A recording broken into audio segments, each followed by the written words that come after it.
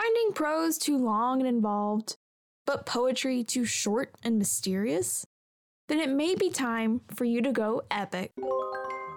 Hi, I'm Jessica, and I'm the host of this podcast of Epic Proportions. Tune in on wherever you listen to your podcast as I introduce you to the world of epic poetry.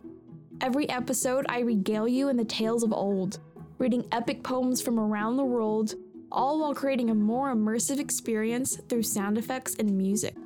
Not sure what epic poetry even is, though? Epic poetry is a long narrative poem, and in my humble opinion, the perfect crossover of typical poetry and prose storytelling.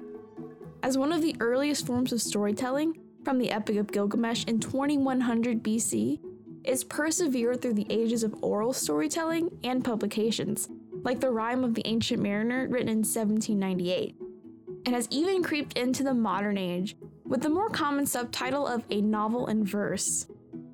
But besides the length, the other telltale sign of an epic poem is the subject matter. I mean, this podcast is named Of Epic Proportions for a reason.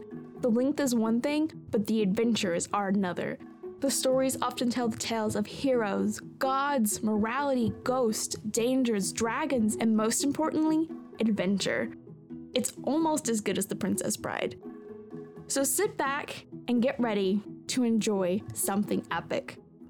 Subscribe to Of Epic Proportions on Spotify, Apple Podcast, or wherever you listen to your shows.